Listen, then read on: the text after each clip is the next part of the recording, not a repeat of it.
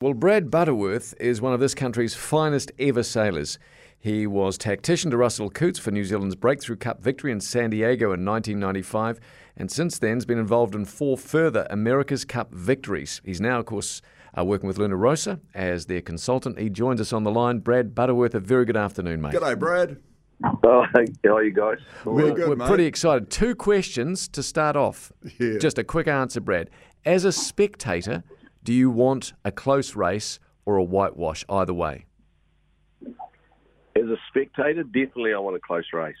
As a competitor, as a sailor, when you were there, do you want a close race or a whitewash? Whitewash. End it as quickly as possible. That's been our discussion, mate, and it's fascinating the different schools of thought. There is a lot of people saying we've had so much stress in the last 12 months, we don't need that anymore. You just want a whitewash. I mean, for me, mate, I compared it with the 2011 Rugby World Cup final when we sneaked them by one point. I much enjoyed a hell of a lot more the 2015 World Cup victory, but that's sort of by the by. Brad, one of the things I was wondering, mate, because you know, you reached the pinnacle of America's Cup sailing when we weren't sailing on foils. And I've got to say, as a person who's not a yachting tragic, I've absolutely I loved the America's Cup before anyway, but I love it a hell of a lot more now with the foils. For you, as a man with a long history in the sport, which do you in your heart of hearts prefer? It's just in the privacy of the radio, so you can tell us. Oh, look, I guess they'd think I'm old-fashioned. I like the boat being in the water, so I'd be happy. I'm more happy with it there. I mean, getting up and planing and whatever, that's good too. But the foiling thing, definitely, it's more of a young guy's game. That's for sure. And Brad, the interesting thing with the foils and the incredible speeds these boats are racing at, some are suggesting they could get to 50 knots. I mean, that might just be hyperbole, but some are suggesting that. So the margin for error is practically nil. Does that make it just incredibly tense as a sailor, knowing that one bad decision, you could, like American Magic, they could never recover from that capsize, did they, in the near sinking?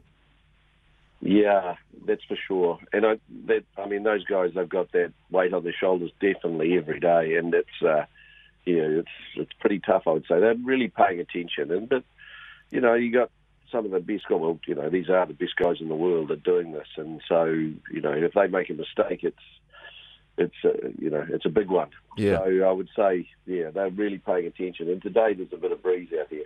Yeah.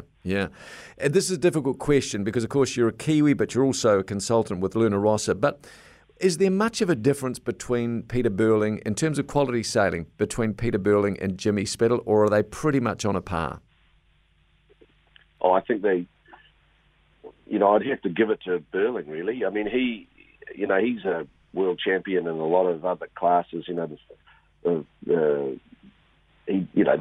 sails a whole bunch of different boats incredibly well, that guy. And Spittle's definitely, have a very high caliber, and I think he's sailing probably the best he's ever sailed. But Burling, there's something special about Burling for me. Interesting. Okay. Now, talking about Jimmy Spittle, I mean, guys like myself and Simon that are in the media in this country, we love to make jokes about him and tease him and all that sort of thing. And he's almost the perfect Aussie larrikin that some Kiwis get genuinely hot under the collar about.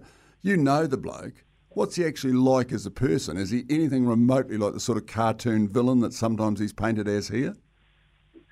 No, but I think he enjoys that. Yeah. Yeah.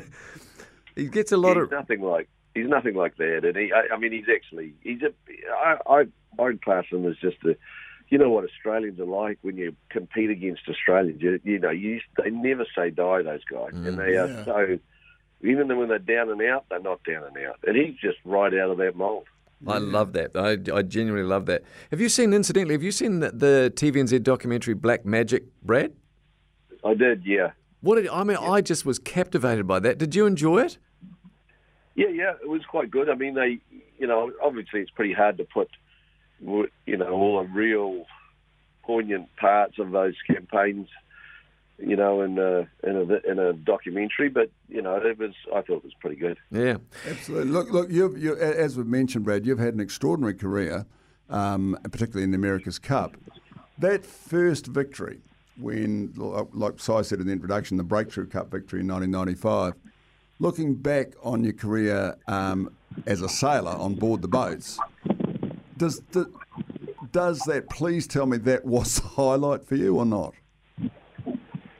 Well, defending in 2000 here in Auckland would be one of the highlight, because I mean, you never, as a kid growing up, winning the America's Cup for sure, it was fantastic, and it was such a great group and everything. But to actually defend it, to win it back to back, that took something quite special. And I think that the team grew, and it was there was a very good bunch of guys and people. There's a lot of great team members, and so that definitely a highlight. Absolutely. And before we let you go, Brad, so race 1, day 1 of the America's Cup, 4:15 today, live coverage here at Newstalk ZB. I mean, again, probably an unfair question to ask you, but I'll ask you it anyway. Who do you think, hand on heart, who do you think is going to win this America's Cup? Oh, I think that Team New Zealand's got a very, strong chance of retaining it. If it's 1-1 after today, I would say Luna Ross would be pretty happy with that. And but the Team New Zealand's up again. The first time they've been racing, these guys since they came out of the Prada Cup eliminations, and so there could be quite a learning process for them just in the way the boats handle against each other. So anything could happen, but definitely I think they're in a strong position. But it's sport, and they'll be paying attention, those guys. Very good. Mate, so good to talk to you. Really, really good of you to make the time, Brad. Thank you. Thanks, Brad. No, all the best, you guys. Thanks, Take care, buddy. Bye-bye. Brad Butterworth.